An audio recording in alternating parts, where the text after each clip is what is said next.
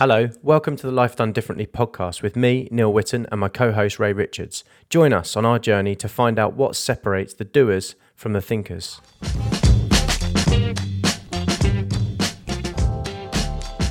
Mills founded Us2 with Sinks, his mate from school. Us2 is the company name, and it's become a digital product studio, a games company, and an investment business. They have always worked with the biggest brands in the world.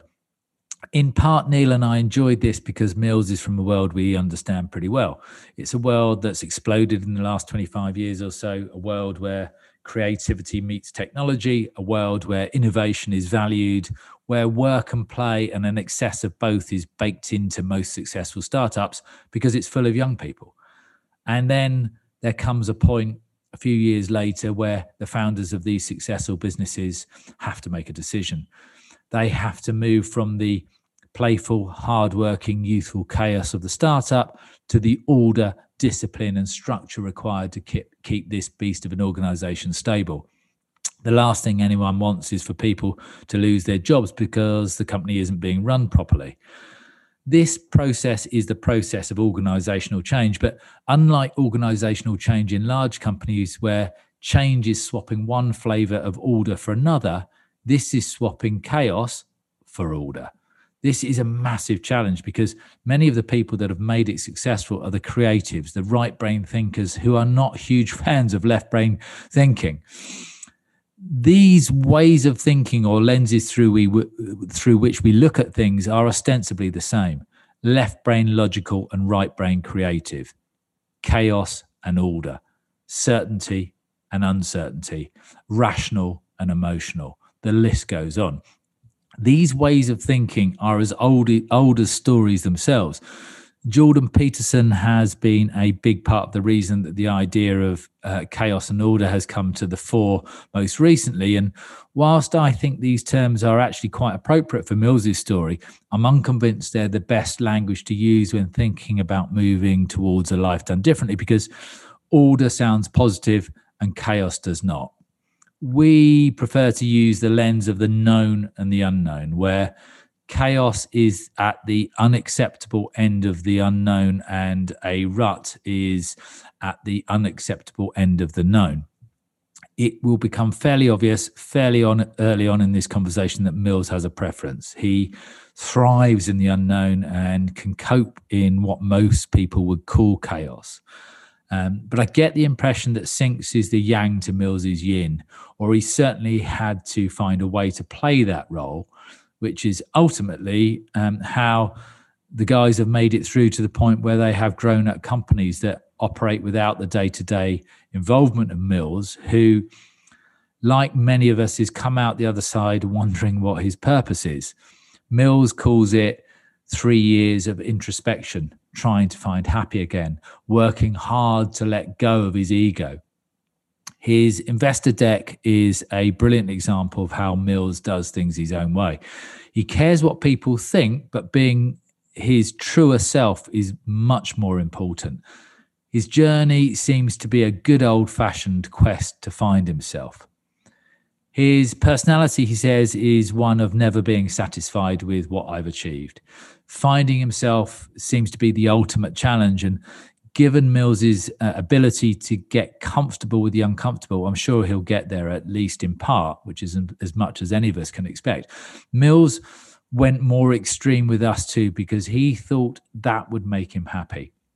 He told himself the story that his devotion to building a successful company was for his family, but his wife isn't so sure, and as of now, nor is he. I don't think you'll listen to somebody who is more honest and open with their thinking and where they're at with their life. In terms of moving towards a life done differently, Neil and I believe very strongly that this openness with oneself and others is step one. Being bold and brave is step two. And with this, you have a really good chance of becoming or finding yourself. Enjoy. Mills, Finding Myself.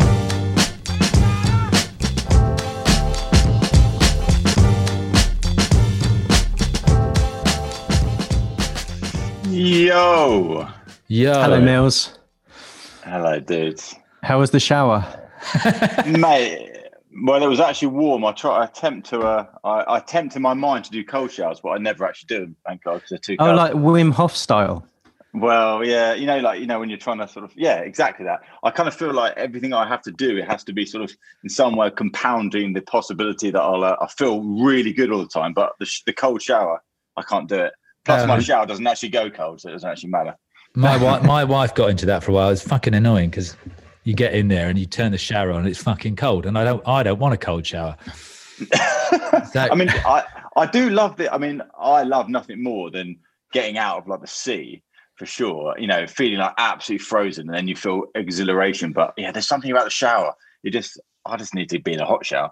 Yeah, well, I'm told reliably that you can quite easily turn a chest freezer into a plunge pool.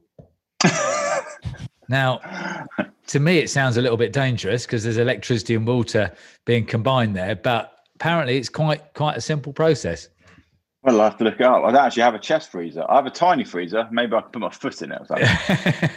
But no, absolute jokers. Yeah, sorry, dudes, for that. For this morning, I think I was in another world, and I thought, oh, they haven't emailed me, so maybe I made the whole thing up in my head and never even was a real thing. I said to Ray Mills that I almost emailed you last night just to say, are you still good for tomorrow, given the lockdown? Because you've got kids, haven't you? Yeah, I've got 2 kids. Yeah, and then, but I didn't because I thought it would give you an easy way out.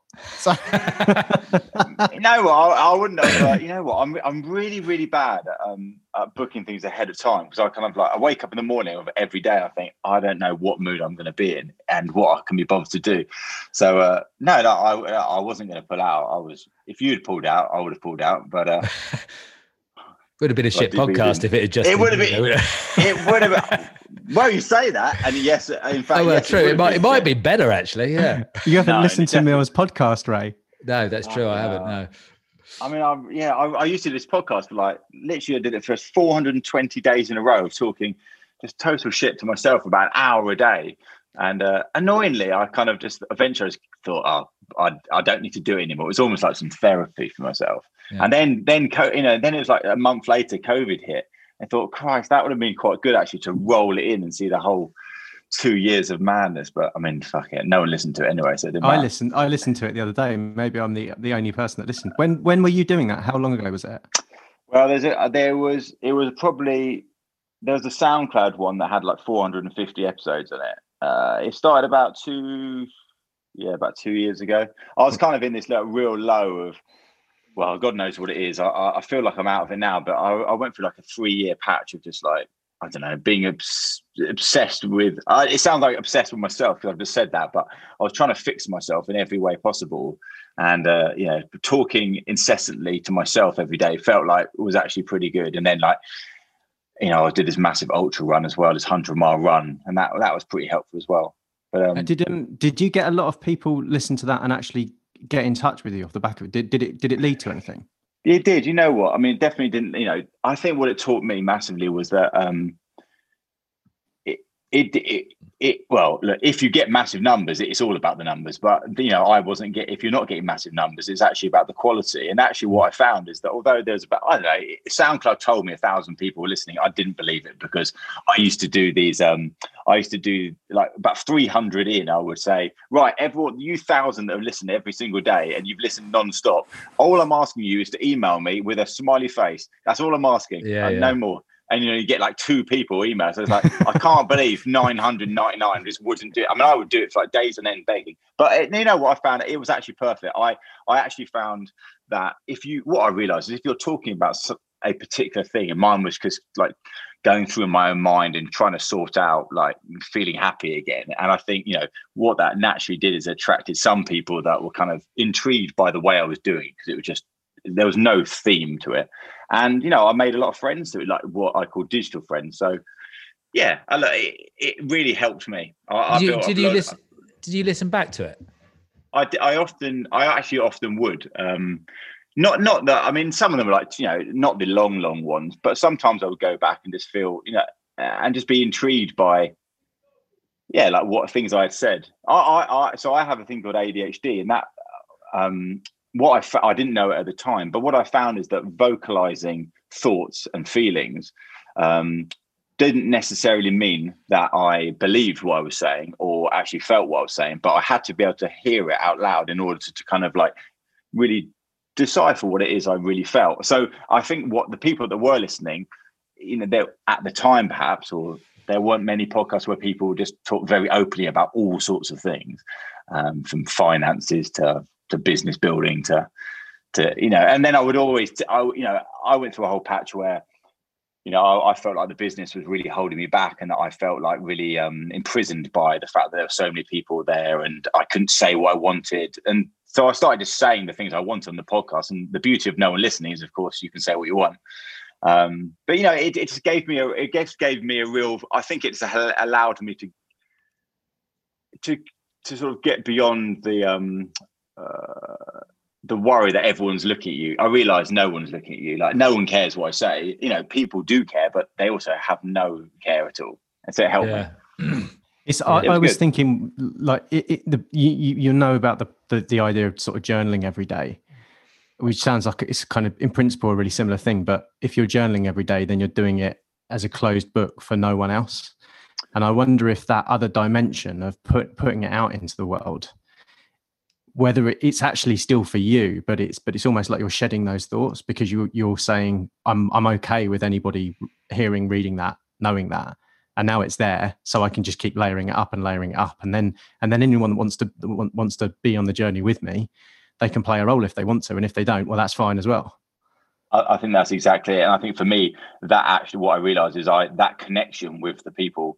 It was almost like what things I would say one day meant that I would get emails later in the day, and then the next day, without even thinking about it subconsciously, I would start talking about the conversations that we had. And so there was a real back and forth, and it was quite participatory in that respect. But you're right, I wanted, what I also realized is that you get emails from people who are going through exactly the same thing as you. Yeah, and I think right. it was really important for me to realize that. You're not the only nutter in town. You're not the only nutter in town. Actually, you're not the only one going through this. And you're not, I think at the time I felt, I don't know, maybe I never really understand the concept of the ego, but actually recently, I've been listening to a few more, trying to understand like this idea of ego. And I think it was a really important time for me to, I don't know, just to realize that I'm not that special, and I think for far too long, I think we probably all feel we're special. And then realize no one gives a shit at all. I mean, they do. Again, I keep saying that. I always love saying that, because I try to tell a lot of people, like founders I support, it's just, you've got to stop really thinking that everyone in the entire eyeballs of the world is on you, because it really isn't. We did a program called Wear Something Different, and it was just about changing what you wear. And I remember it was something like Flip Your Clothes Day. And I would normally, at that time, I would have worn jeans and a smart shirt. And so I wore a suit and a t-shirt, and I was going into American Express that day. And I just remember being so self-conscious, because it was so different for me. Nobody batted an eyelid. My colleagues didn't even notice, nothing. And then I wore a cravat into work, and one person commented, and I could not have felt more like everybody must be looking at me because I look like a bit of a dick. And and nobody. Maybe they were thinking inside, but they didn't dare say it. Well, it could be, but I think that it doesn't. You're not that important. No. To other people, you're not that important. You're important to yourself. But we've got so much to explore with you here. Yeah, I'm gonna just try and I might just start with how we ended up talking to you, because fantastic. I want to make mention to your investor deck. So I'd heard, I think I mentioned this in emails. So I knew of Us2. Ray and I are both like from the world of tech, and we run agencies and stuff. So we've heard of Us2, and we're from the UK. And so you guys are pretty well known in that space. And I'd heard all sorts of interesting stories about us two spinning out the games company and the adventure company. And it all sounded really interesting. And actually, you'd been on my list of somebody to connect with somehow at some point. So I'm glad this has happened. But then out of the blue, somebody shared your investor deck with me. And when I say investor deck, it makes it sound, for anyone that's familiar with that world of investor decks, you have a certain imagination of what it looks like. It doesn't look anything like what you would expect. We'll link it up in the show notes. But it starts off with Barney the horse. So you're Barney the horse. Yeah, I've actually seen. You know what? It's because it's a live deck. I depending on what I realize is one of my biggest issues with any sort of presentation was the fact that it's, I have to leave it to the very last minute to do it, because otherwise, if I make it a week before the meeting, then I'm gonna need to change it in the day before, because otherwise it won't reflect how I feel. So I thought, why not just do a live deck that whatever someone might say to me that minute, I can just go and change your pages around. Yeah. So I actually don't know where it is. I'm looking as well right now. I'll give you an idea of how it made me feel. It made me feel like this is somebody who I want to talk to. They're not taking themselves too seriously.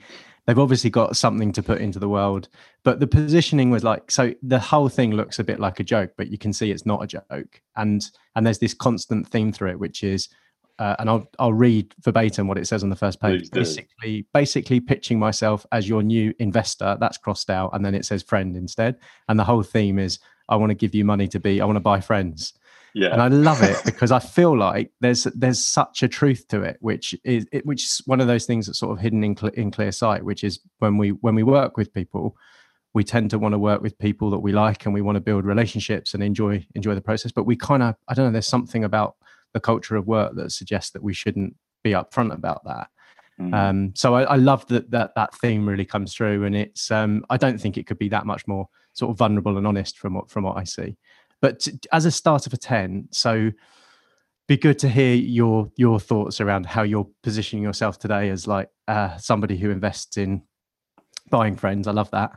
But also we tend to open up with the question, like, how do you describe yourself to people? So not so much, we hate that question of what do you do, but what journey you're on, or how do you spend your time? Do you want to just start there for us?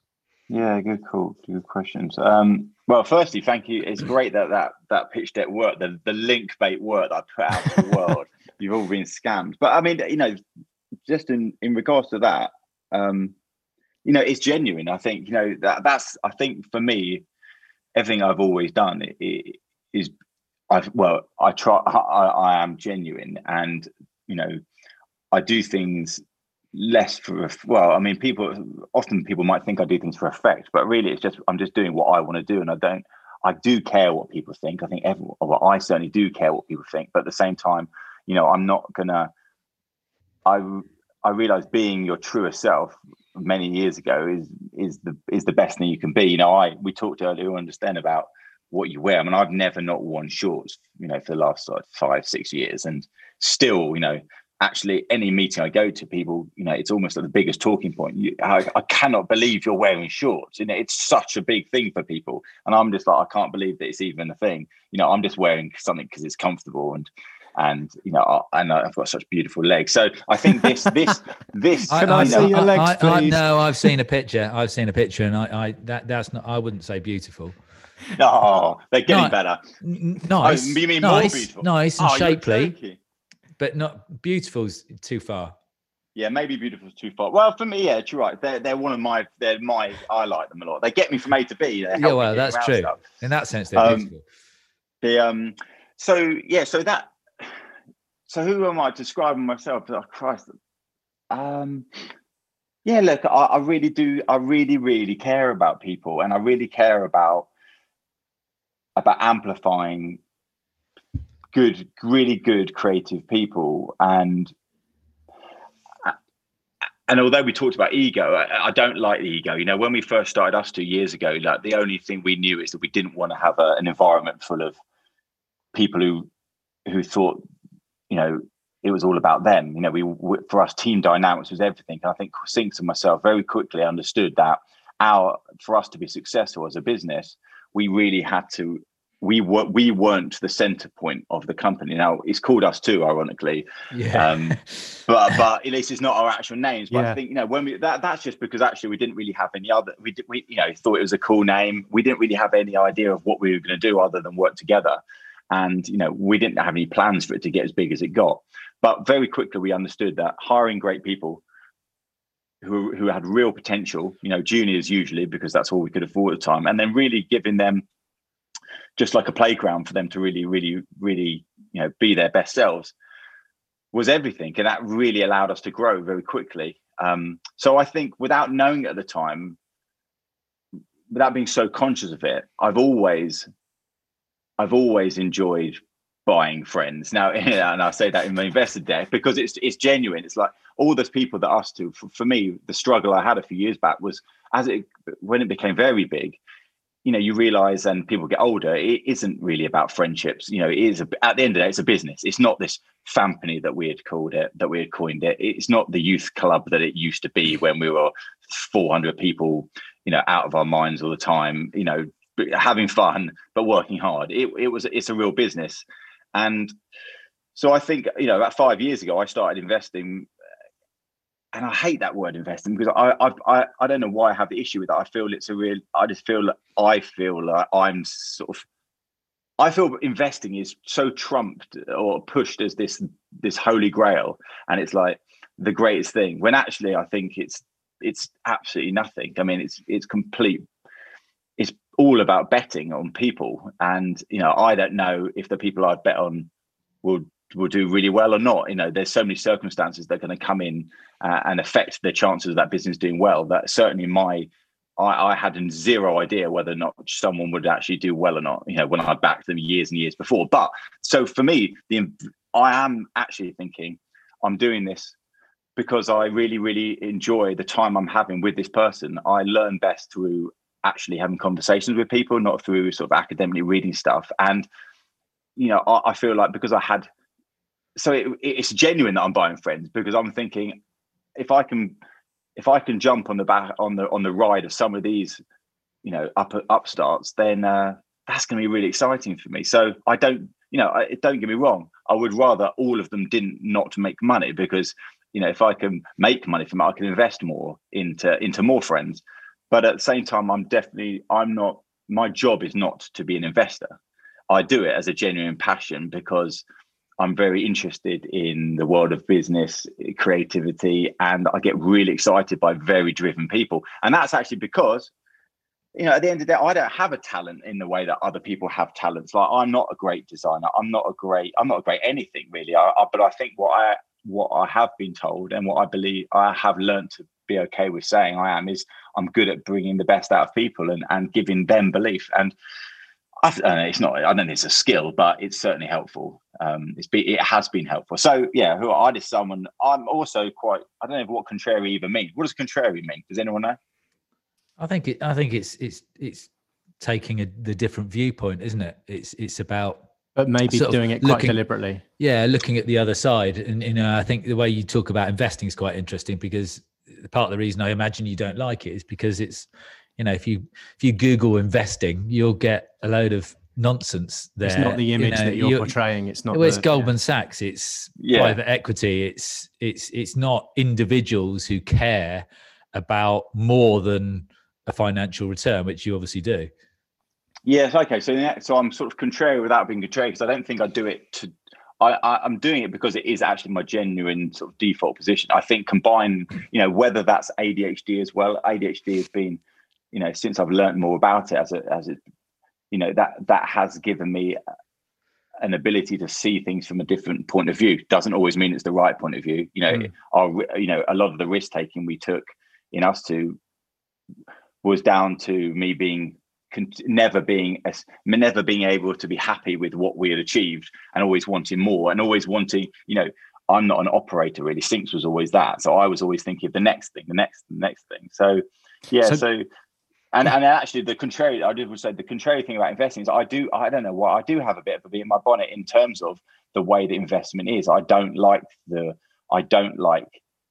fact that image that people have of the classic investor is true, because it is true, because it's, and I wanted to, so I've probably pushed it a much more extreme in order to try to get a little bit of attention, because obviously ultimately I'm only going to meet interesting people if they know I exist, and people don't know I exist unless I have a point of view, which happens to be buying friends. And it being real though. You're so let's rewind the clock a bit. So you mentioned Sinks a couple of times. So Sinks is the other part of Us Two, and you and him. Did you grew up together? Did you? Yes, I've known him since I was 11 years old. So we've been that sort of best friend whereby we're very different, but our values are identical. So I think we always knew that we would do something together, but I don't think it was ever particularly pre-planned. We came out of college. We went to different colleges. We went to the same school together. Then we went off to different colleges together. He went to St Martin's in London. I went to Bath. And just quick before you jump on too much, Mills, school and ADHD. Did you know you had ADHD at school? No. And what was school like for you? Yes, I didn't know I had ADHD, and I did know I had dyslexia. So the reason I met Sinks was that we moved out of London when I was 8. My parents to Tunbridge Wells, where Sinks lived. So when I was 11, I met him at secondary school. So the reason we had moved out of London is because I wasn't there was an opportunity to go to a better school than if I'd stayed in inner city London. And I don't think I'd have done very well in London. I was never academic. So actually what I think now I try to reflect on my sort of upbringing, I think I was actually given, it's not like I don't think I have a story whereby I was so useless. I had to, and no one believed in me. I think actually people saw something in me and actually they gave me a lot of opportunity, and my parents really backed the idea of going to the creative space. So I think school was hard for sure. Like academically, I wasn't excited by the way school worked. I never loved the work side of school or even university, but I did like the people side of it. I really like that sort of bringing together with different people, and I didn't realize it at the time that was that would become a useful resource in the world of work. So when I went off to university in Bath, because I wanted to be outside of London, Sinks was very different. He knew that being in London would give him access to some of the best studios, give him work experience, and he wanted to be that sort of London. He really loved, I think, university in terms of the work, the projects, whereas I was the opposite, and I liked just growing up. But at the end of that 3 years, we'd always been in touch. Obviously, we would always go back to Tunbridge Wells. What did you do at university? What did Sinks do? Well, we both did what was then called graphic design, but really, It was, that was in 98, I think, to 2001, I think, or 97 to 2000. I mean, certainly my course, I would say it was terrible, really, in terms of what I then became to understand about the world of design. But Sinks's, I think, was being at St Martin's, which obviously, although it has its quirks, I think that was a lot more of a reality, what work would actually be like. And that's because probably they're right in the middle of London. Sure. So I think I felt quietly confident that I was understanding about what the world of design would be through Sinks. And every time I'd meet up with him back at the term, between the terms, or I'd go and live with him down in London in his warehouse, I was getting that sort of that realism, and I understood what was going to happen. Now at the end of it, because Sinks had so many great work experiences, he was given an opportunity to take a job at a little startup design studio. I mean, it sounds embarrassing calling it a startup. It was a business, but it was small. And Sinks said, like, there's an opportunity for me to come on board as a designer, because I had a natural talent for visual design. Sinks was much more of an ideas man than a get it done man.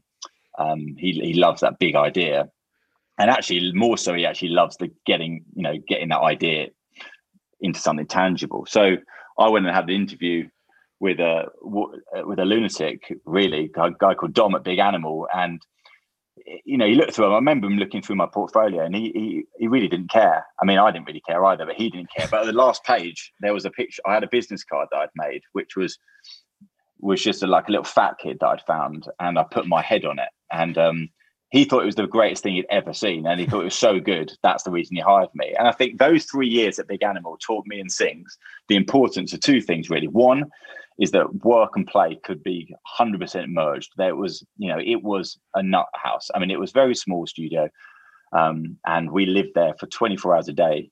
And it was everything to me and Sinks and Dom and Matt. And it was mad. And then it was the second thing we learned was it's all about who you know. And he happened, although the studio itself was more of an animation house, and Sinks and myself were just starting to understand about interaction design because it was becoming a thing. He's like one of their best friends happened to be like one of the design heads at Sony in Japan. And we just started doing all the work. We started doing all the work for the design center in Tokyo. So we were really sort of starting to experiment with quite wacky stuff that no one was really doing in the UK. And just fast forward there, over those 3 years were brilliant. I mean, it gave us the opportunity to get, the beauty of being in a small studio is that, and was certainly one that really had no idea what the hell it was doing, was that you get to do everything. And I remember, we really saw the nuts and bolts of how to and to not to run a studio. And then 3 years later, Sony Ericsson was born out of Sony. And by then, me and Sinks the studio got to maybe 7 or 8 people, but me and Sinks were really the driving force of the actual work. We were everything, and we had the connections with the clients. And we just said to Dom, I think it was a very amicable split. We just said, look, we love this world of interaction design. You're all about animation, and you want to make an animation company, and that's not working for us. So we're going to start our own thing. And we started Us Two. And we were very lucky that Sony Ericsson was so behind us that, and this is at a time, remember, the phone was not a thing. And we were, we've been extremely lucky. I mean, I do believe, and there's so much proof out there that, success really is so many things have to come together, and pure luck is one. Had been working in mobile for 3 years, but never would tell anyone because we were so embarrassed. Then when we started Us Two, we weren't allowed to tell anyone about the work we were doing for Sony, and we didn't want to because we were like, oh, everyone else was doing web work, and that was the cool thing. And then the iPhone comes around, and then we had, none of these big agencies had seen the mobile or thought it was a big, and by then we had a studio of like 50, 60 people, and that was only a couple of years after starting. So yeah, it's been an incredible ride, but one of, I'm jumping all around here, but what I can see back now, it's been 16 years, is my passion was at the beginning, and probably for far too long I stayed on board when it became basically more of a business, because at the it doesn't, at that early stage, those early 5-6 years, those formative years where we really are cooking the values into the business and growing it all around the world. And it's so exciting and everything's exciting. I've never done anything before. Eventually you get to a point, or we did, where it really is just about small incremental growth. By then we'd started Us Two Games. That was the thing that I put my energy into. And then I started Us Two Adventure, which was where we were using the money from those two companies to invest.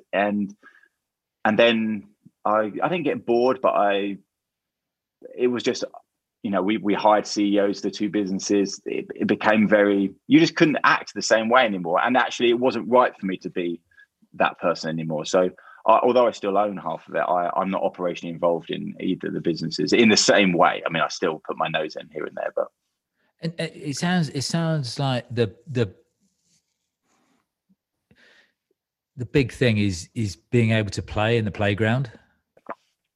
Yeah. And that's, when you're not able to play, then that's when it stops being interesting. Yeah. I think when it becomes, it's an interesting one because, I talked earlier on about the fact that, about 5 years ago, which when I track back now, I was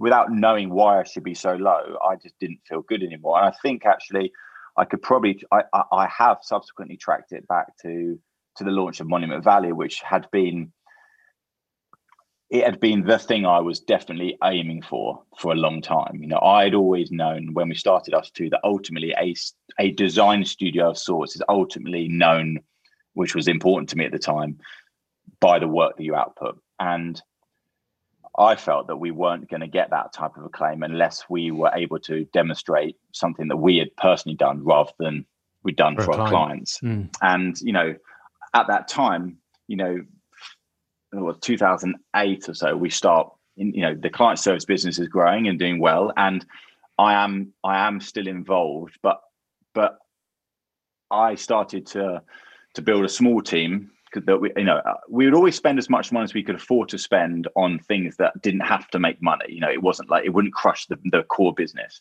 So on the side, I would have a couple of people, and then over the years, we'd have 4, 5, 6, 10. I'd have about 12 people, and then those years on years we were producing. Really, if I look back now, there were experimental apps. They were very lightweight services. They were just creating entertainment sometimes for on this exciting iPhone. And we didn't make much money directly from those. I think there were 16 of them before Monument Valley, but what we could definitely see is that it was giving us a profile and a name, and that profile would allow us to compete against other bigger agencies, because we had this USP that we were telling them that we're the only agency who's putting our money where our mouth is, and we're building new products and services because we actually know what it's like to build products and services. Now, I mean, in reality, we didn't know at all, but because they weren't as complex as the sort of things we're building these days. But they are, I think, it was about play, and I think the clients, who we'd call client friends, you saw that. And I think that, why would you hire, you're going to hire a studio that looks like they really love what they're doing. And I think we were, at the same time, I was always wearing wigs and doing interviews looking like a total plonker, really. But again, I was just doing it because I was, to your point, playing. I thought, it doesn't matter. Like, why does a design studio need to be in a white walls? And this, I say that?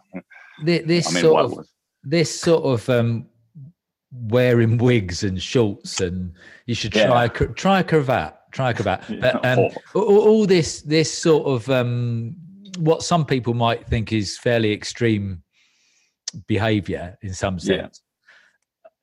Is it in? I imagine in part it's a filtering process. That if people look at you and think you're a dick and want you out the door, then brilliant. We've sorted that out fairly quickly, and I can move on to find somebody that really looks at that and goes, well, you're just a dick. Let's get on and actually start, doing some interesting work together and start playing. Yeah, you're totally right. I mean, that's exactly it. And rewinding back to that very pitch deck, or to the founders.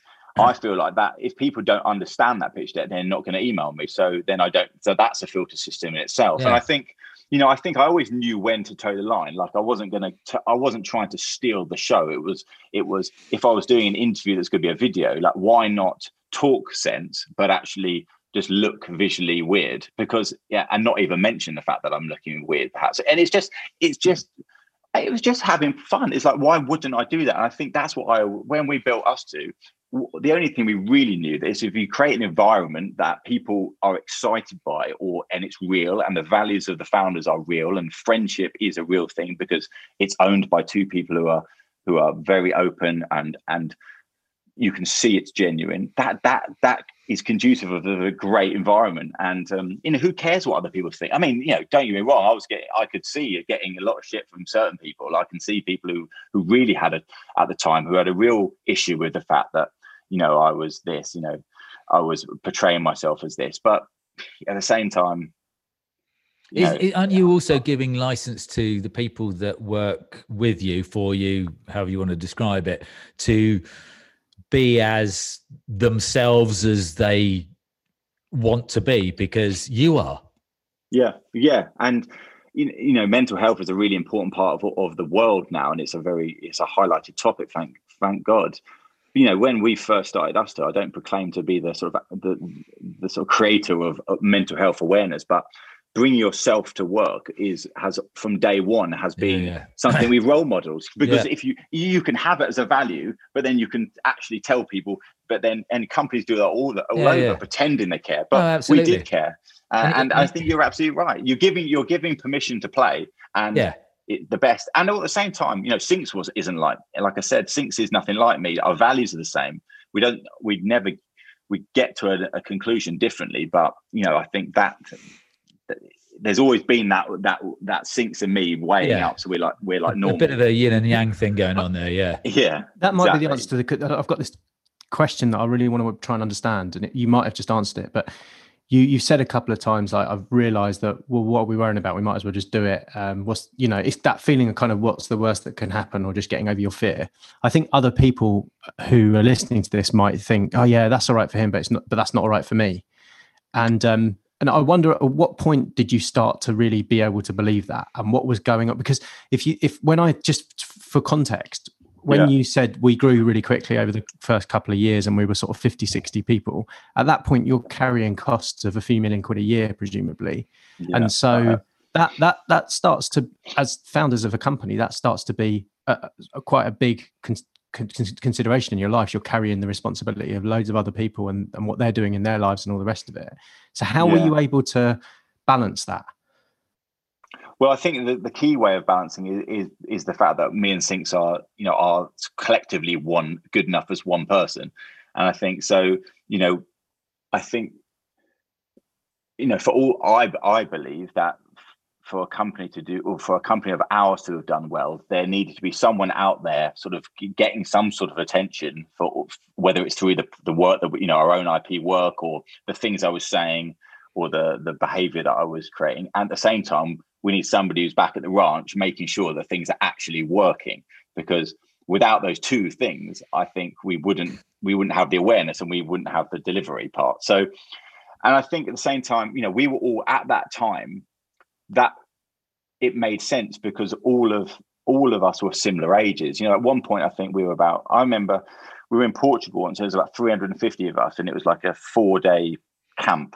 And when I say camp, it was just like a festival. And actually, that was a time where actually a lot of things changed. So we came back from that, me and Sinks, thinking, that was about 7 years ago now, thinking, wow, that was the best one of our Stu holidays we've ever had.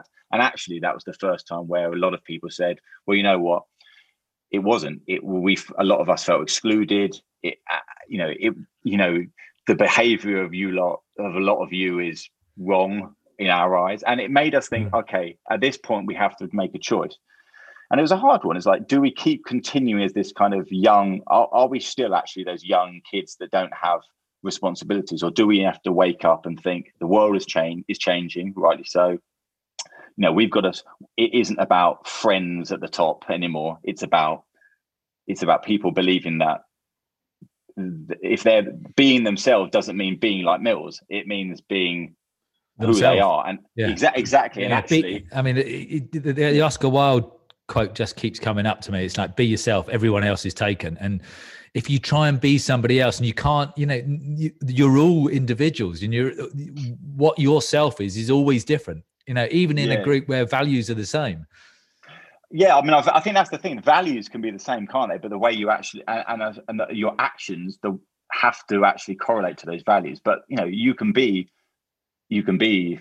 who you want to be on top of that. I think Sinks will always say that of the 400 people, there's only one me. And I say, I wouldn't want to paint a picture of myself as like this absolute crazy guy. I think it was just I never really took much stuff seriously. So,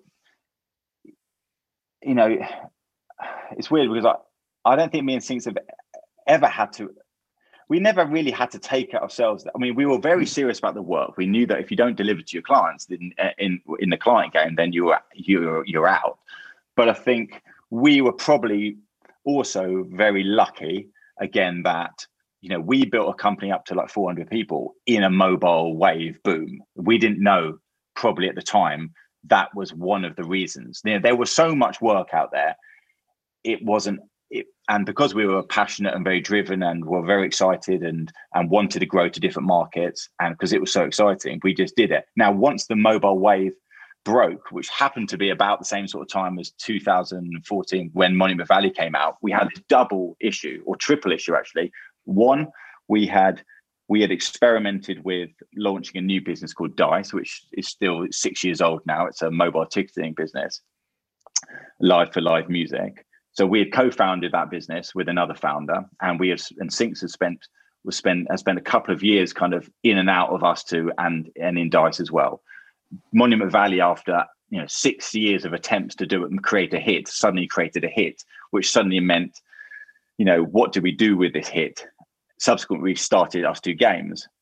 so there's like the one founder is kind of over in DICE and one founder is over in Us2 Games. And it's like the 350, 400 people in the middle are like, well, what about us?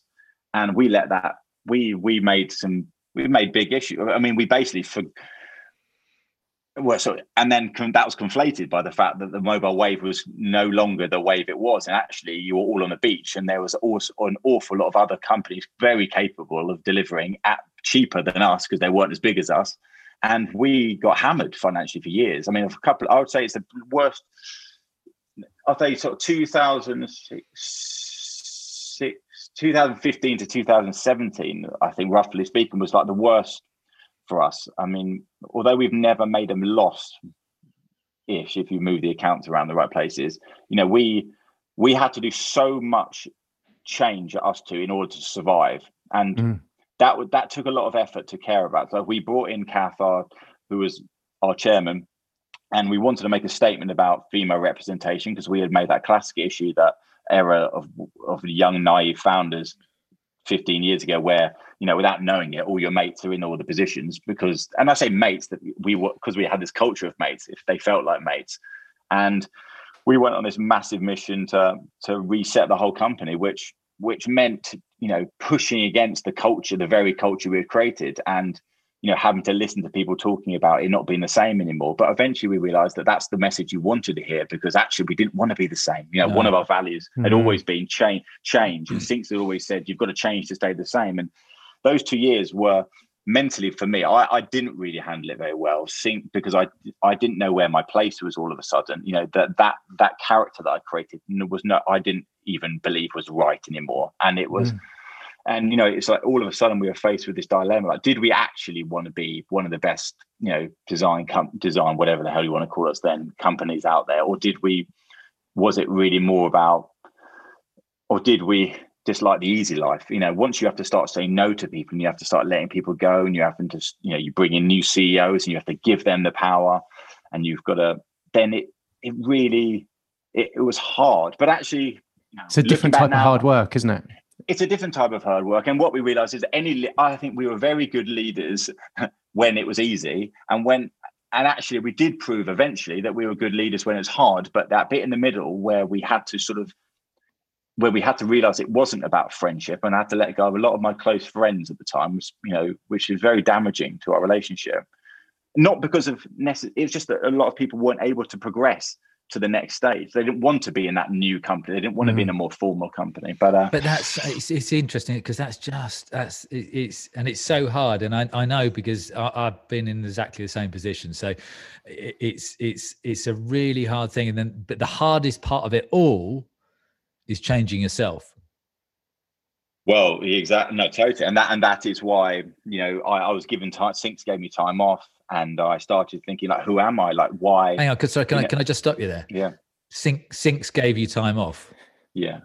Yeah. Well, so we've always had this relationship. You know, so we've known each other 33 years, whatever. I think he knows. He could see, I think, I was in a bad place. And I didn't really know what the place was. You know, here I was, and I think I was just very empty. You know, I'd always longed, but I think I'd put far too much belief in happiness comes from success. And I meant that in respect of, you know, I always wanted to create a standout hit that the world would then look at us to and say, that's a top company. It was a really important thing for me, which, you know, and the reason it was probably important was because, you know, Us2 had been a company that I genuinely believed was doing things differently. You know, we called it a family, not a company, because it had family ideals in it. You know, we were we gave a company was full of benefits for people. It was people first, but we went that's another bit. We went too far that way. But when Monument Valley came out and it was this smash hit and it actually superseded anything I could ever imagine and want, you know, a year later, I suddenly realized that I still had that feeling inside me. And it was like, it wasn't going to go away from it. And it was like, oh shit, okay, I'm actually feeling what people have told me in the past. And what the hell am I then if that's not going to solve me? So for a bit of context, because we know more of the story. I want to make sure people will follow it.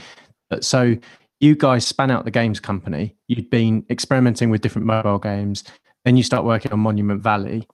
And it was a mobile game, but it was a mobile game that was kind of designed for almost anyone to play. That was maybe and very, very beautifully designed in a way where most games at that time design was a bit more. It was more about the game mechanics and about like capturing your attention than it was about kind of beauty. And then what happened is you launched it, and I don't know that you knew this was going to happen, but it got featured in House of Cards. But it was quite prominent, wasn't it, in terms of the storyline and how they weaved it into the storyline, which I'll let you talk about in a sec. And then went on to win one of the most esteemed awards in this space, which was like an Apple Developer Award or something, I think, wasn't it? Yeah. So, and then I just want to say one more thing. I'm going to hand back to you, Mills. But I wonder how much you might have felt that feeling of, when footballers talk about retiring and how they've lived this life for years, where every Saturday they go out into the stadium and everyone's cheering for them, and then they score a goal and they get that feeling. And it's the same with rock stars. Anyone that's had that amount of attention, and then when it's not there, they typically, how do you replace it? You replace it with whatever high you can find. And I wonder, did you feel as though you experienced a similar sort of feeling in terms of those waves? Yeah, I think that's the way you describe that is pretty good. I mean, I'm fortunately not a rock star, but I think you're right. When you get that much, it was everything. It was more than everything that I'd ever wanted in terms of that sort of that respect. I think it's probably I was longing for respect. I really believe that we'd put ourselves out there for so long trying, and we had created something really special, and I believed it was special. And I think when that goes, it's like, what are you trying to do again?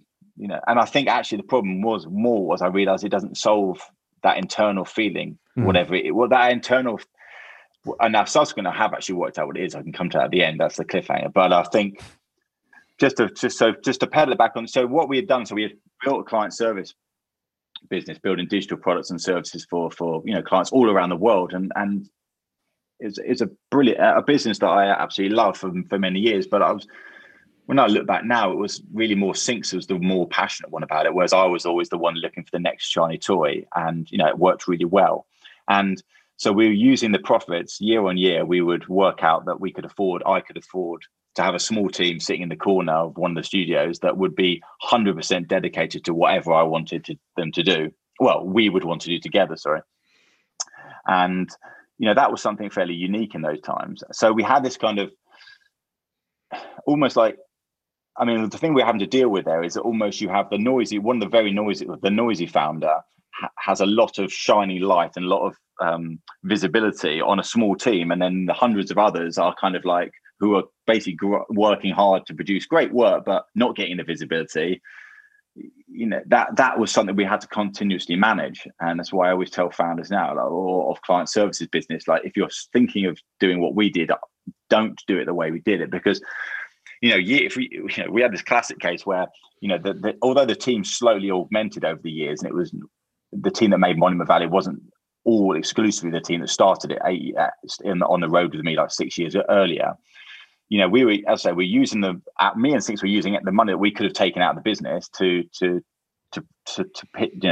try these experiments. Now, Monument Valley, by the time Monument Valley comes out, actually, that was £1 million, or I think £1.2 million bet that we could afford it for it to not work. But by then, even the rest of the company was like, oh, fuck. So, I mean, come on, guys, you jokers, like, give up. Now, I think Monument Valley was certainly something that everyone believed internally. Okay, there's potential here. Whereas I don't think they thought that with some of the other things I did. But that then we had the dilemma where, that one suddenly does really well. And then the team that made it suddenly think, well, we deserve a big bonus from that. And, but the problem is the rest of this at the same time is classic, really, because the client service business had allowed me to basically spend money year on year, and that was great. Now, and that own IP team not to have to make money. The minute the own IP team makes money, they think that they deserve the bonuses, and that it happened to be at the same time where the studios weren't doing well. So actually, it was like suddenly it went the other way, and that was one of the reasons why we suddenly realized, okay, making games is very different to making digital products and services. We need to split these apart. We actually need to say that us to studios is client service, and us to games about making games, and they're different disciplines, and we learned that the hard way through the experiments we'd made leading up to Monument Valley. But because Monument Valley was did very well. I mean, it's not like a Candy Crush, don't get me wrong. We're not talking, because like you pointed out, it was a game intentionally designed to inspire people for about an hour and then never play it again. Really, we want it to be more like a record that you want to go and you appreciate the narrative and listening to it, but you don't have to keep going back. Actually, that's probably the wrong metaphor there. But so I think because we went against the grain, everyone was making freemium games. So we thought we'll make a premium game. Everyone was making games that had so much retention built in. We wanted to make something that was more like a coffee table book that you see that would attract people that don't like games or think they don't like games, because most games are really, really. I don't play most games because they just don't appeal to me. So we thought we could make something for the non-gamer, and because our studio, all the testing we did on Monument Valley wanted to be done with between the 400 people at the studio. So and most of them weren't gamers. So yeah, sorry, I've gone on far too long. But basically, when that thing comes out, by then the beauty of those 6 years of failures, or 6 failures as we called them, because I was always going out there talking I love about the way you bring 2 words together. It's just it's a constant theme throughout this. The worst one so far is definitely this clients and friends cleanse. Yeah, cleanse. Because funny enough, because it's just not right, if you don't mind me saying. No, it's not. I mean, most of the stuff is not right. Fampany feels wrong, and I think that. I quite like that one. I mean, I like it. A lot of people still don't. Funny enough, what our CEO's just emailed at the end of on the 22nd, I saw he had sent an email to the whole company talking about the power of cleanse. So it's come back again. It went away for a few years, but now it's starting to come back. In fashion. In COVID times, cleanse is probably it's yeah. Well, yes, exactly, cleanse. But I'm going to stop you talking, because otherwise you're just going to talk on forever. I mean, I can never stop talking. Exactly. Right. So I want to take you back to this idea of you have this. You could never have imagined you'd have been that successful. Yeah. I'm not that successful. Oh, you mean the games, right? Yeah, that's right. Yeah. Whatever it was, whatever moment it was that you become. Oh, he's disappeared again. No, sorry. I was just changing the. You should be right. I was just changing the brightness. It's so bright. You're like, God, which is good. Oh no, I can't do the light. You're very close and hairy now. So you've been successful. Yeah. It's. I don't want to say beyond your wildest dreams, but it's a bit of a surprise to a certain degree. And you sort of think, well, if what I'm doing is this successful, it's like climbing a mountain, right? And you think everything's going to be great from then on, because that's going to solve all your problems. It's like people think, well, if I just rich, if I solve all my money problems, because you're playing the money game, or you're playing the fame game, or you're playing the whatever game it is that you think is going to solve all your problems. And suddenly you get to the top of that mountain and you have that moment, and that moment might last for 20 minutes. It might last for, 2 weeks, 2 months, maybe longer. But the thing about climbing these mountains is, and winning at that particular game, is that all you really discover is there are lots of other games to play. Yeah, of course. And suddenly it's like, oh, it's the health game, or it's my relationship game, or it's it's just, it goes on and on and on. There's always another game to play. And I think there's something about when you win, it's inevitably followed by for want of a better word, a hangover. And sometimes the better you win, the bigger the hangover. Yeah, I 100% can see that. Yeah, and it's just, it seems to me anyway in life, that's just the cycle.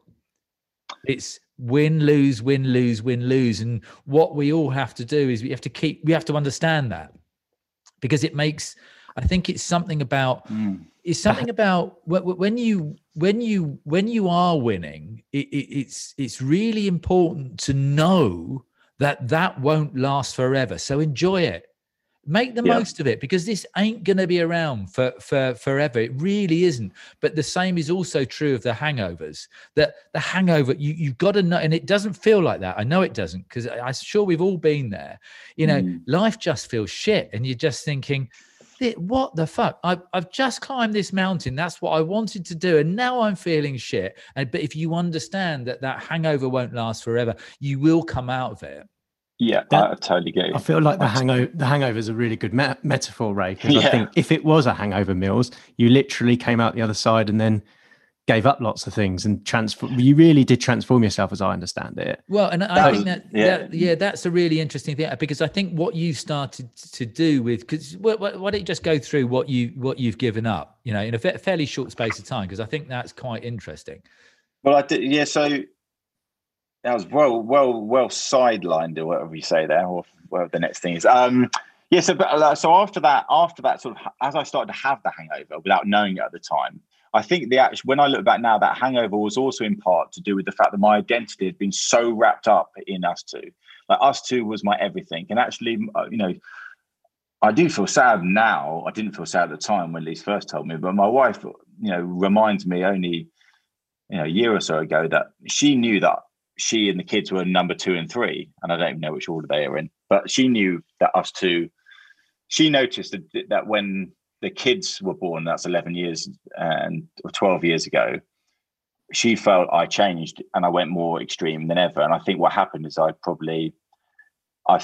she says that she feels that I saw the kids as a real inconvenience, and I probably did, actually, sadly, because, you know, they hurt both. Family life meant that I couldn't spend more time with Us Two, and at the time when I was really desperately trying to make Us Two successful, because I believed that Us Two, well, I believed that would make me happy, but also wanted that feeling. Lisa always, as she says, I wasn't doing it for them, because I would often say I was. She said I was doing it for me, and maybe she was really right. And when I felt like after Monument Valley, I still felt this weird feeling inside. I wasn't really happy. I thought, wait a sec. What if it's Us Two? What if the only thing I really ever truly allowed myself to love until that point had definitely been Us Two. It was, I was so wrapped up in Us Two. You know, for me and Sinks, is almost a competition to who could love this thing more. You know, it was we gave so much to it. And me more so, because of the ADHD. One of the downsides is you get like a real emotionally attached to certain things, or you feel something much more, and it was really affecting me. So I sort of thought, I started to think through talking about it on the podcast that we talked about earlier on, that maybe I need to change something around Us Two. So the first time we talked about Sinks giving me time off, I was like, Sinks, I think eventually after a year, I was like, I think I need to not be part of this anymore. Because I now say that I tried so many things. So I gave up alcohol for 2 years. I decided I'll do a 100-mile ultra run, because I thought surely running for 24 hours, I'd read that you'd have to face so many sort of demons in your head, and that would be it. You know, I became a vegan for 5 minutes, you know, a vegetarian. It was all about extreme. It's all about extreme things. I started seeing a therapist, and I have done for many years now. But I think what the therapist helped me understand, is that ultimately all these things were about escaping stuff. They're all external things. It wasn't about, I don't know. I still don't really understand what she was saying, but I've got to a good place. But you can't fix yourself through, like you said, achieving a 100-mile run, because then I've got to do something different the day after, because I've done that. And it was a really dark time, really, because a lot of, actually what I've realized is, my God, I neglected my kids and wife for 12 years. I mean, that's not a good place to be in. And, I thought the other day, oh my God, Louis is 10. He's sort of getting to that age now where he's starting to not be that little kid who wants to get into my bed and play with me. And oh my God, that sounded wrong. It did sound wrong. It did, but and I thought, fuck, I'm never getting back. It made me feel really bad. But at the same time, I was also coming up to 40. I'm 42 now, so all these things were coming together, and it's just like, fuck, wow, this is bad. Now, funny enough, between us and anyone listening, actually, over Christmas time, I think, I joke about it now, but really, me and Lise came to a throw where she sort of said, "Look, we've supported you for 12 years. You can't get happy. I still feel like we're an inconvenience to you. And I think, maybe we should discuss about you not being, we'll get you another house and you live in that." And you know what, that moment where I was actually faced with what I allowed myself over time to think is what I was actually looking for, it hit me so hard. And I was like, oh my God, I actually don't want that. I mean, it makes me feel really emotional. I could feel myself crying, but I woke up the next day and I was a completely different human. It was mad. I joked, I shouldn't have spent all that money on therapists. Fucking hell, it's so expensive. But actually, I think it made me, what basically culminated in me realizing that actually the very thing I was looking for was actually in front of me. Yeah. And and no one, when I looked around, most of my friends, none of them cared about the stuff I did for Us Two, really. Like, they didn't even know about half the stuff. No. And I thought, fuck, I've allowed myself to live in this industry bubble where I'm desperately wanting the attention of the very people I don't actually even care about. What a joker. Yeah, and do you know what? And that's I've got a friend who said a similar thing to me about 3-4 years ago, that he works in the music business, and the other guy that he was talking to works in the TV movie business, and they both said, we're trying to impress the people we don't like. Oh fuck, it's bad. Bad. So and what is that about? It's a really, so it's not just you. I think to a certain extent we all do that, and then you start talking about being yourself, and then you start to work out, what is myself, and I think what you just described with your conversation over Christmas is you push it so hard.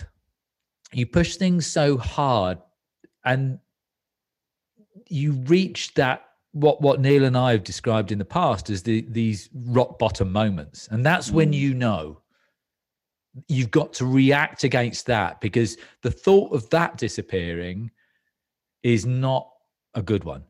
No, and that's it. It's sort of it gives you the direction you need, and if you're brave, you can react against it.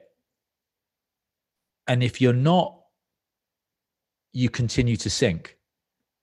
Yeah, and I think that's well said, because that that night, I mean, it was midnight, and I was never particularly good at listening to people because I would always sort of talk over them. And I think suddenly I realised there is a almost a yes and no, a black and white answer here. I mean, she basically said, if it continues, it's over. And I think that was the rock bottom for me of like, wow, wake up. And I actually look at you, selfish shit. You have been thinking about, you're trying to get people you'll never meet to like you, when actually the family and friends, you don't see your family or friends. It's just so wrong. But I did need to hit that rock bottom of just a reality check to get there, and I'm glad that she said it. I'm really, really glad, because and good on her for being so open and brave herself to say it, because that's not an easy thing to do. No, and actually when I delved into it a little bit more, like, she'd actually gone a lot further than I assumed that she'd gone, and to look about how it would actually work, and so kindly she's so caring, and that she even thought of getting me like a really nice place. What a joker.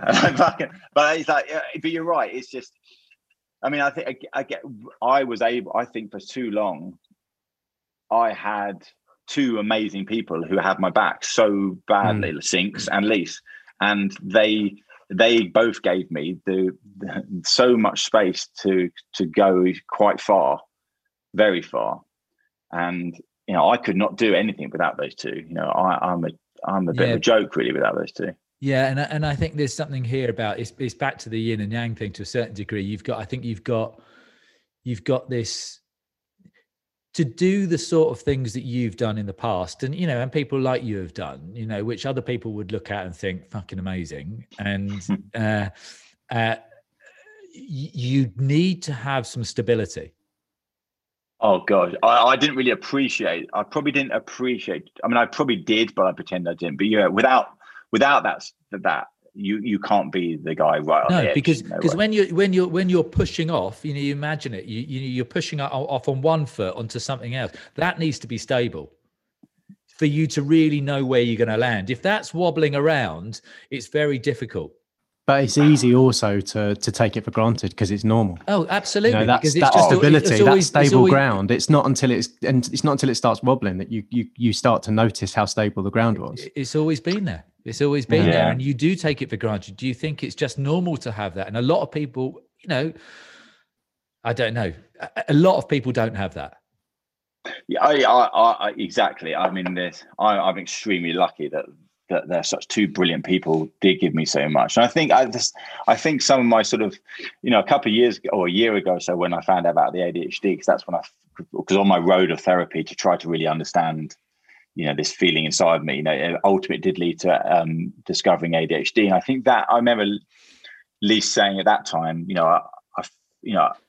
that she loved me more knowing that, because I think she started to help. It helped her process the fact that a lot of the stuff maybe that I had done or the way I'd been, and not to say I was bad, but I think just being so selfish maybe or self-absorbed, she could pinpoint a lot of that to what she learned about ADHD. And I think she became very protective of me. But I think at the same time, after 12 years, well, I mean, I've been with her for 20 something years, but after 12 years of marriage, since the kids, I think, she always talks about the triangle. She was a triangle and with the two kids, and I was just out there, and she's right.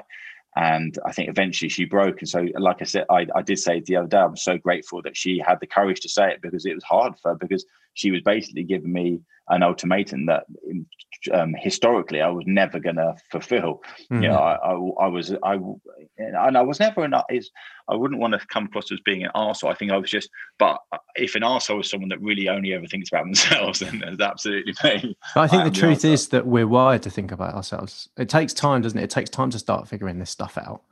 I think maybe some people they're so distracted with life that maybe they don't look to discover it, because why would you, right? Well, I think I was just going to say, like, for me, I was very lucky that actually the half of my career of my building Us Two, which was all my energy in, there wasn't really social media. And I would say, I then get really distracted by social media in a lot of ways, because suddenly it becomes a tool where I could say what I want and I just talk absolute shit. And I used Twitter as like a therapy tool in the past, where I just say whatever I felt.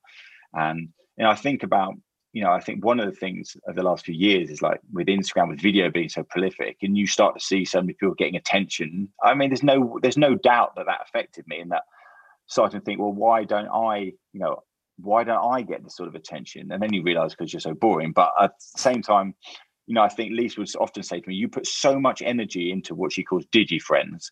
I have, I'm speaking to people all day that I've never met, and I was sort of, I guess when I look back at that now, I would always say to her, like, you can be friends with people you've never met. That is a new world we live in now. And B, they need me.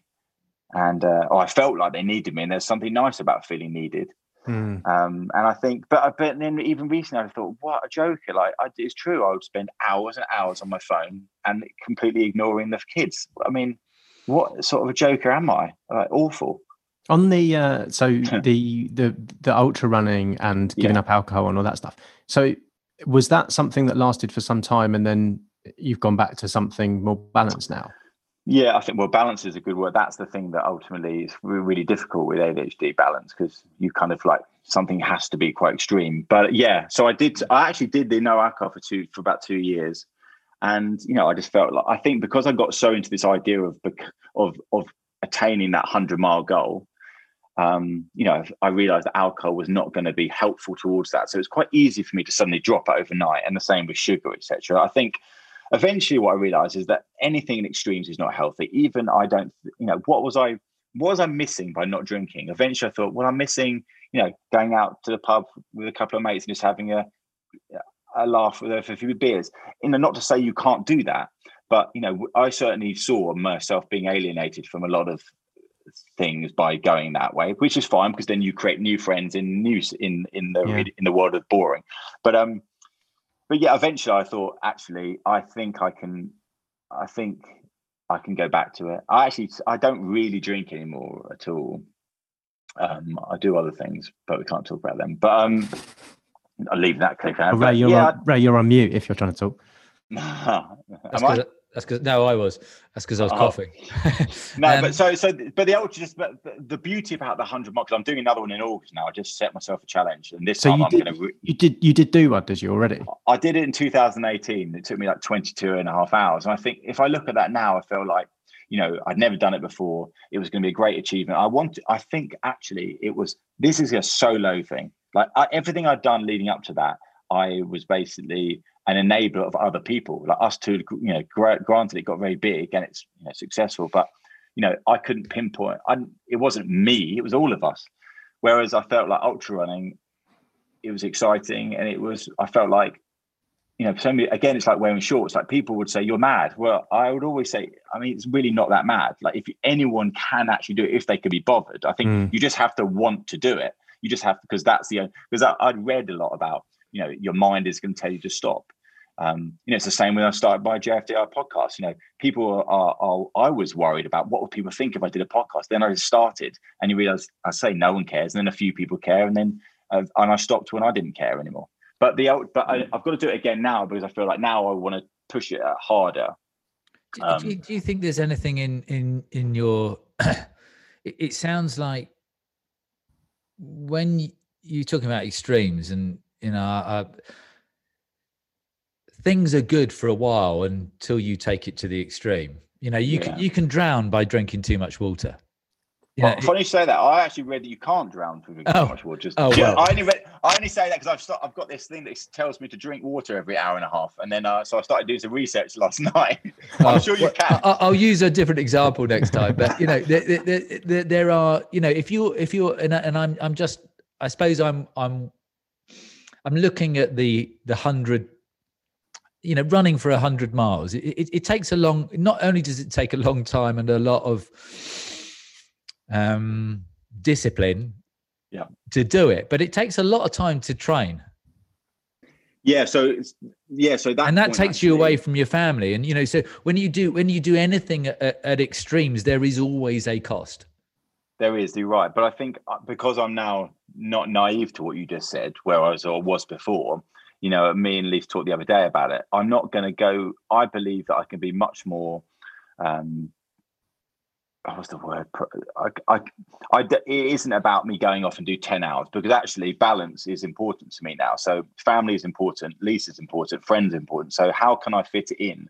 I'm not trying to be the world's greatest runner. So why do I need to go extreme? And B, just choose times that work. So I'm lucky that I naturally get up very early. So I'll often do my runs very early. So actually I could come back and the kids are still asleep and Lisa are still asleep. What kind of time do you get up, Mills? Well, I'm a bit annoyed at the moment, because I've always had this rule that I'll just wake up when I wake up. So at the moment I am actually it's like 6:30, but there was a while a few months back where it's like 4:00. It would be. Wow. Now what I would find again is almost, what I'd find is like between 4 and 6, it's like I could get on my computer and I could like reply to people, but no one else was up. And it was like, it's almost like this golden hour, 2 hours where I feel like time stopped. Of course that again is fine for a few days. And then by the end of the week, you're really grumpy in the evening and then you don't see your wife. So I am balanced. I think what I used to think about balance was I was fearful that balance meant boring. Balance means, but actually my therapist have helped me understand that I can be extreme, but it's not you could go absolutely crazy and get really shit-faced if that was important to you on the weekend, but that's fine. But just don't do it every single day. That's it doesn't need to be just 2 drinks only all the time. So once you got that into my head, I felt like, okay, that's cool. And that's probably, I was going to jump then to investments again. What a total joker. I'm the master of jumping things that have absolutely no correlation. Biggest joke on earth. What we haven't talked about Westlife yet. I feel like we can't leave the conversation without at least giving them a nod. Oh, please. I mean, again, part of the I've always been very proud of my incredible music taste. And I think I've said before that I was just born with a mind that is very susceptible to love music written for young boys and girls, or maybe probably even girls that they probably wrote for. But I've just always liked. I never really listen to the words, but I just love. I still do, but I just obviously we all like sorrow, going in your own sorrows and being taken into a darkness. And I just felt like I think Westlife, their new album is especially good. Well, actually, it's especially bad, but a couple of songs are good. But yeah, I just like I'm not. It's part of the package of when you ask who I am. It's like if I listen to shit music, fine. You know, I'm not going to go out there and proclaim they're the greatest band of all time. I mean, but for me, they'll be on my hit list of the things on Desert Island Disc or whatever. Just out of curiosity, I've asked this question I think once before on the podcast. But do you, when you listen to music, do you hear the melody? Do you hear the noise, or do you hear the lyrics? That's funny. I was talking about that on Twitter the other day. Yeah, I've never hear the lyrics. I just hear the melody. Do you? God, I'm slightly disappointed because I thought you were going to tell me something profound about the lyrics in Westlife there.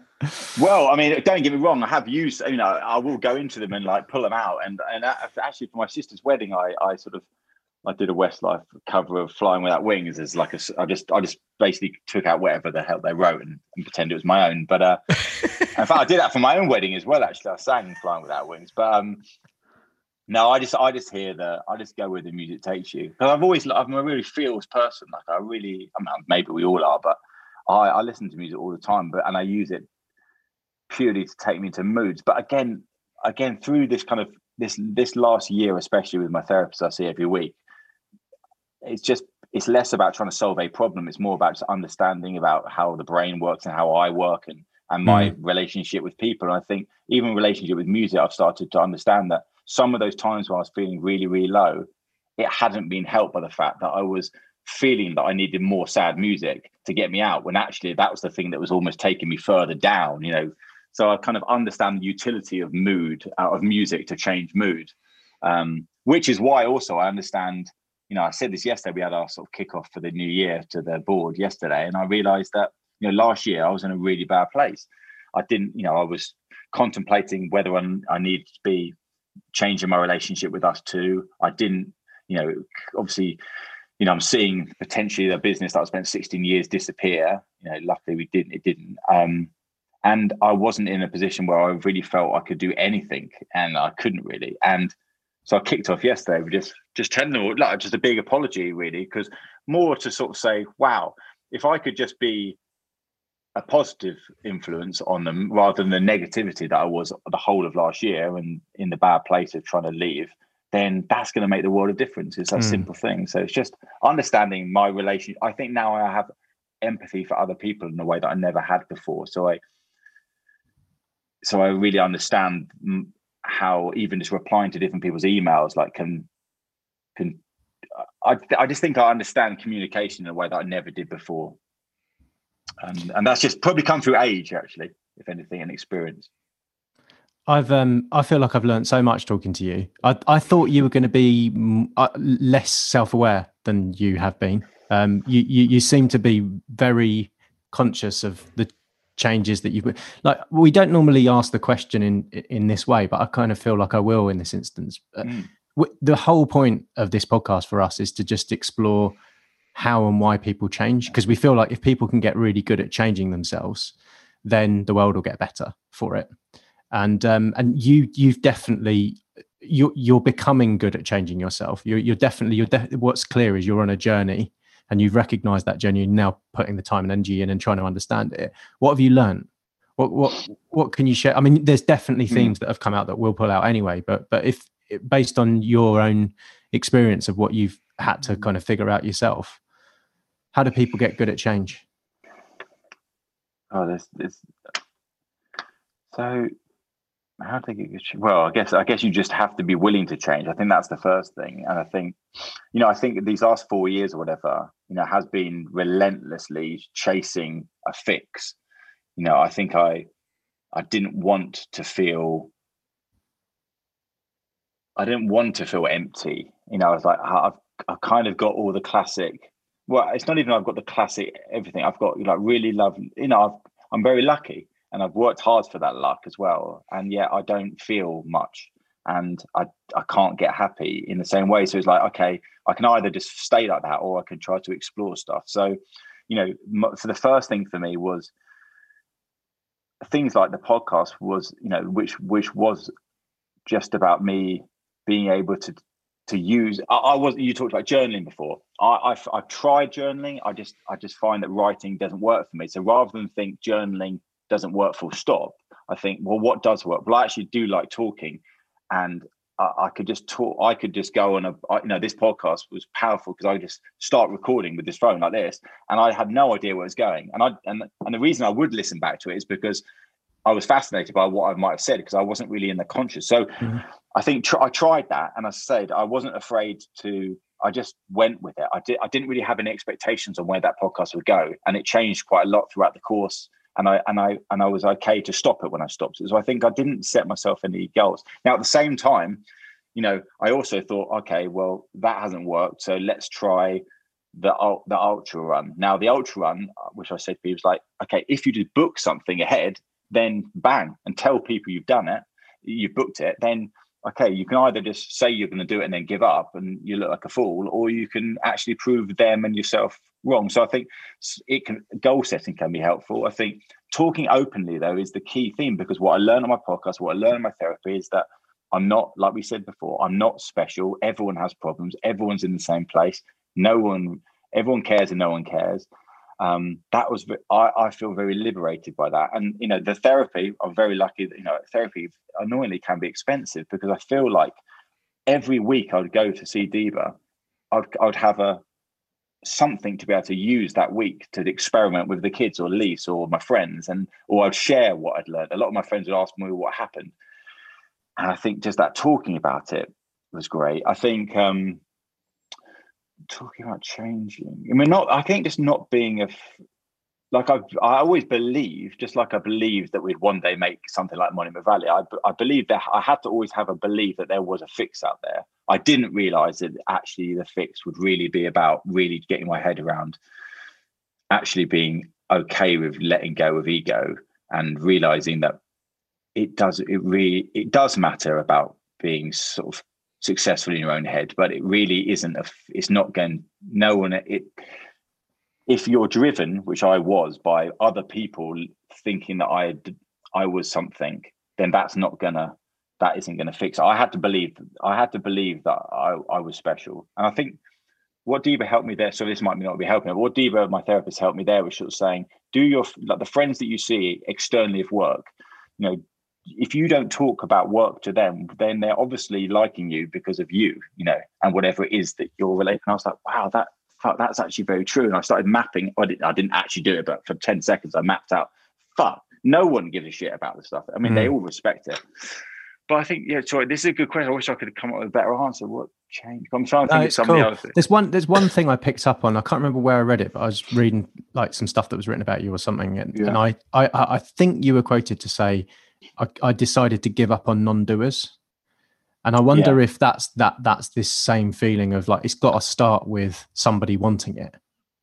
Yeah. And I think, 100%. And that is brilliant, because when I look back at the reason I like founders, and I would say it's the least, like why I like it as a passion, is like, there is nothing better than being around people who are trying to do something. Yeah. And I think, doing action is the only way you can get better. Like, people tell me they want to start a business. Well, I'm like, well, okay, what's the first step? It's so simple. Obviously, start something. Or, if you're feeling down, what are you going to do? I mean, I even had it this morning it's different with Lisa this morning, but I could tell obviously last night it's really affected her with the COVID shit. And I was like, in my head, I'm just like, okay, you're feeling down. There's nothing we can do about it. What are you going to do about it? Get on that Peloton. You feel better if you do that. Now, like Lisa would always say to me, sometimes you just need to wallow. And actually, that's good empathy advice that I need to listen to. I almost broke my streak of best husband that morning, but I kept it together. But you're right. You've just got to try. You've just got to try, and you've got to talk about it with people, because ultimately, some of my best friendships of the last, like I say, one of my best friendships of the last year is like, we work with Joe and Nikki Wicks, the body coach. And Nikki's become a very close friend of mine, especially. And like when we go walking around Richmond Park, we do these like weekly, and now I'm trying to get him to do super early Richmond Park walks. Like Richmond Park, by the way, if you go there and walk there, you'll get fixed. And like what we talked about the other day is like, all we ever talk about is life and like meditation, and I like talking to people who are experimenting with different ways to improve themselves. And so he got me into meditation, and he got me into journaling actually a year ago. Did he? Interesting. Yeah, because he was sharing his, and it's funny, him talking to me about where he's at in terms of his career and his, I felt myself, I heard myself in him, and I felt like I was a couple of years ahead of him in terms of, so I could kind of say, I could see that where you're going is not going to end where you think it is. And it was just like we were swapping sort of tactics, and I think that really just helped me, because a bit of meditation does help. When I meditate a meditation course for 8 weeks, it was brilliant while I was doing it. So I just think talking to people to give you other ideas to try, something will eventually work. Like I remember I bought, because I go a bit extreme, I bought like a load of my friends' journals, and I realized though journals only work when you're ready to start journaling. Right. Exactly right. So I wasted all that fucking money. That was a joke. Well, I bought them harmonicas. So you can have that for next year, because if someone gets you a harmonica, you kind of have to. You're obliged to pick it up and at least stick it in your mouth, aren't you? Is that a little one? Yeah. There you go. That would be nice. Well, that's an interest, but learning something, isn't it? Like learning something is powerful as well, isn't it? But I mean, at the end of the day, that also fixes it. You realize if you just get this balance of like, if you go run, it's so easy, isn't it? Like you go running, you get the endorphins or whatever the hell you get. I've stopped coffee actually. That's the new thing that I've done, because I realized that and then I've got really into green tea, which I realized has got caffeine in it, but it's not as much as it. But I think just trying things like diet, I've realized massively changed my mood now. And it sounds like you're an explorer. It sounds like it's, and sometimes the things that you try, the actions you take are things that stay with you, and sometimes they're not. And I think if you just sit in your bed and don't do anything, or you just sit there and think, nothing's going to change. Yeah, well, and that again, the luck of being able to have a therapist, and maybe you can read this anywhere, was that once she sort of taught me about how depression works and how the power of a depression. I'm just saying, when you're in that bed and you don't feel like you want to get out of bed and you feel like nothing is going to help, that is basically the issue of a big part of the issue of depression. Because and we've all been there. You think, I know that running would help me, but I'm not going to, because it's not going to help me. Well, if you can just get through that, then it actually will help you, even though your mind. So now that I understand how it works, then at least it's a choice for me. So when I know that if I drink loads of alcohol, I will feel shit for a few days. And if that's the price I'm willing to pay, that's fine. But I think that exploring thing is really more this understanding. I want to feel as good as I possibly can, and as like happy about life as much as possible. Like, because now I'm older, it's harder for me to feel that. I want to be aware. So everything I do, it's not meticulous.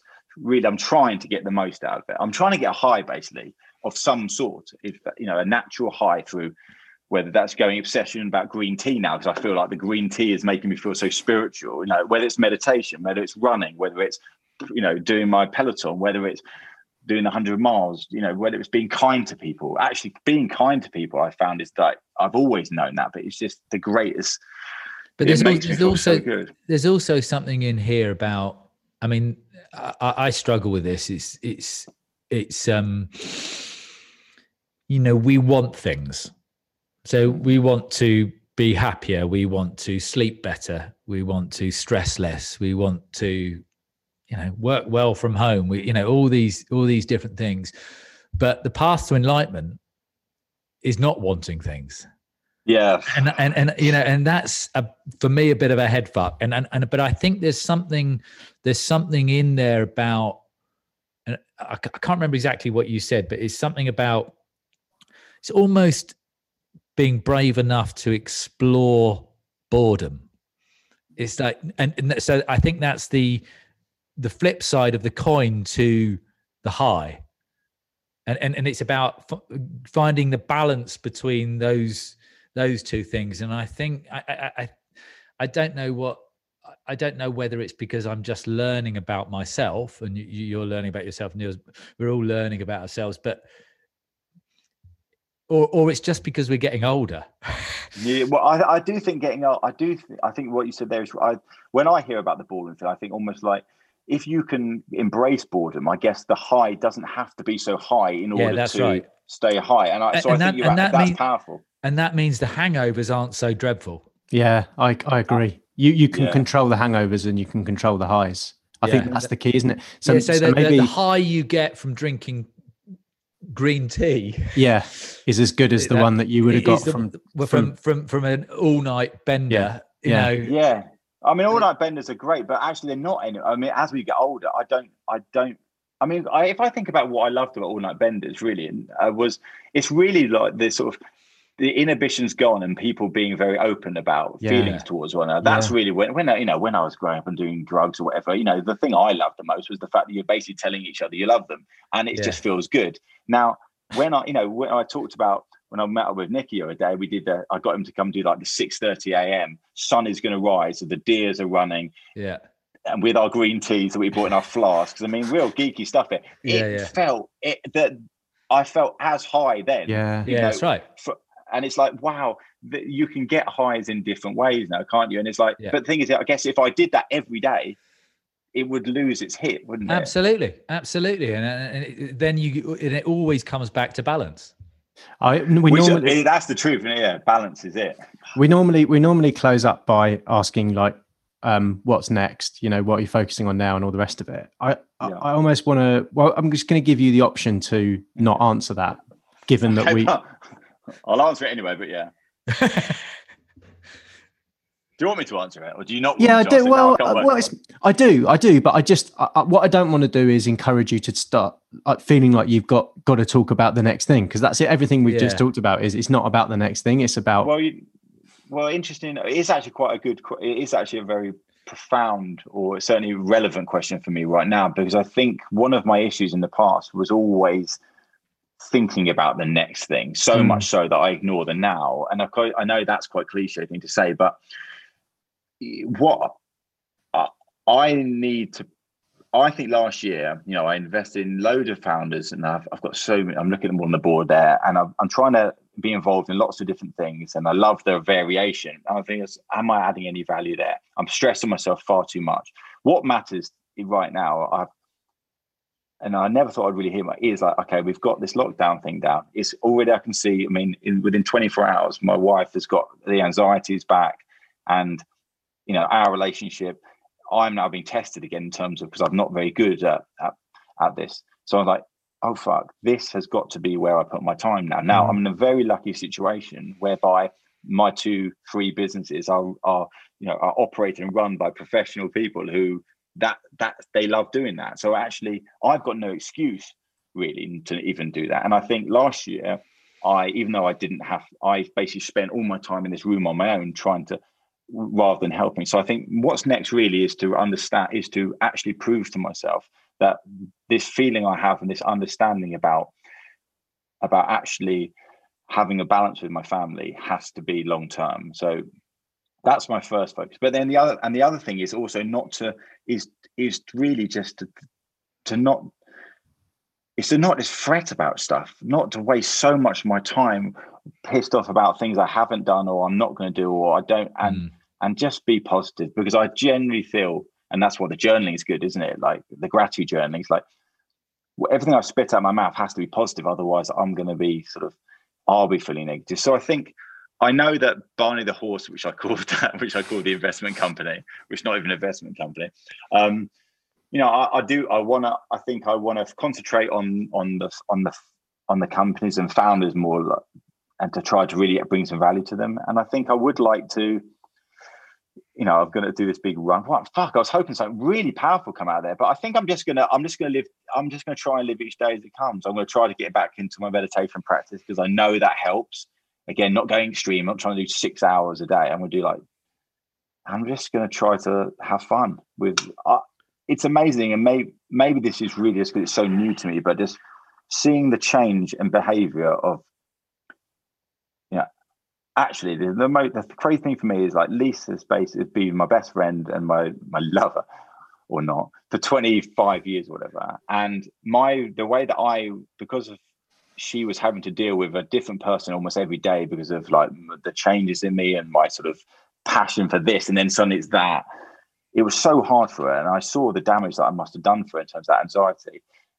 And I've seen such a change in her in the last 7 days, because I think she feels she can be who I met 20 years ago. And the same with my relationship with Louis and Gracie. I think I'm rebuilt. I'm just seeing the whole family dynamic being different. And I think now I'm aware of that, and it's about awareness.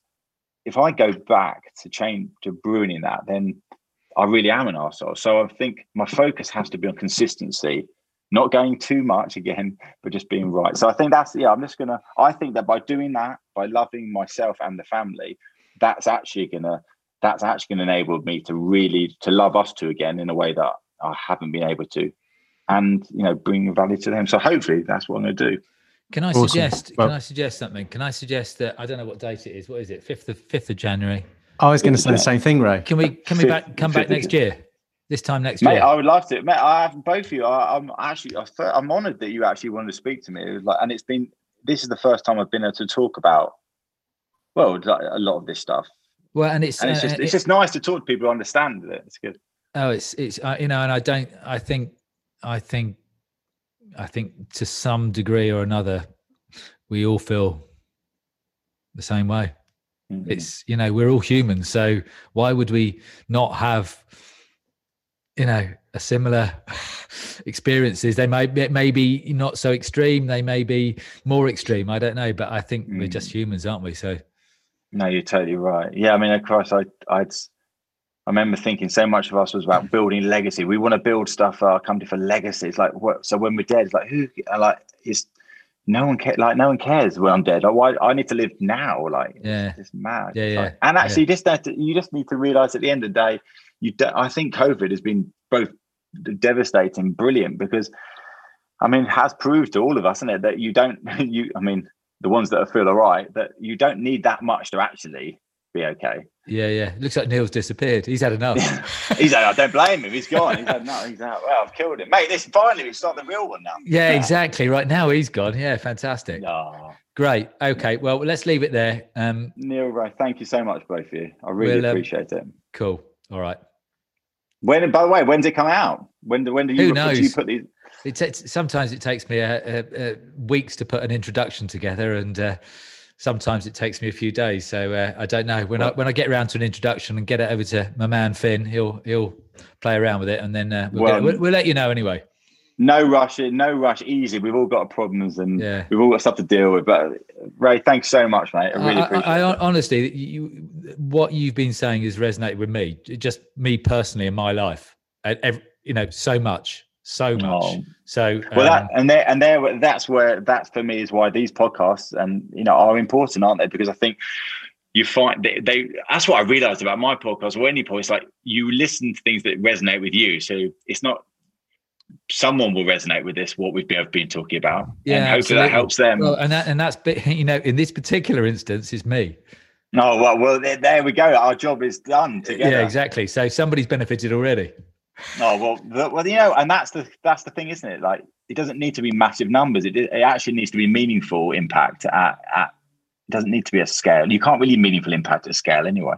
Yeah, and it's probably summed up by saying, you're not alone, or I'm not alone, or we're not alone. So, all right. Oh, cheers, mate. I'm sure we'll speak before then, but if not, yeah, it was great. I so enjoyed the conversation. I feel like there's so much more to talk about and learn, but maybe this is the start of something.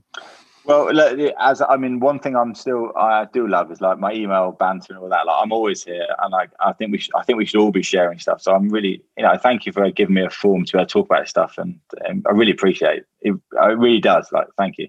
Yeah, cool. Okay. Well, once we've got it all ready, we'll ping it over to you so you can tell people. If you want, no, I will do. No, of course I will. 100% I will. I just won't tell Lisa who. No, don't to say that. Yeah. Well, unless you want to say you're more than welcome to listen to my therapy session, then you might learn a bit about what's going on in my head. Yeah, she won't listen. She'll be fine. All right, Kane. Thanks so much. Really enjoyed it. Talk to you later. Thank you very much. That's it, folks. For show notes, head over to the website at www.lifedonedifferent.ly, where you'll find links, a quick summary, and you can also explore other conversations. If you're enjoying this podcast, then please tell your friends, give us a good rating, and remember to subscribe. We're also really keen to hear your feedback, so please do let us know what you think and give us your ideas over on Twitter. You can tweet us at LifeDoneDiff, that's double F.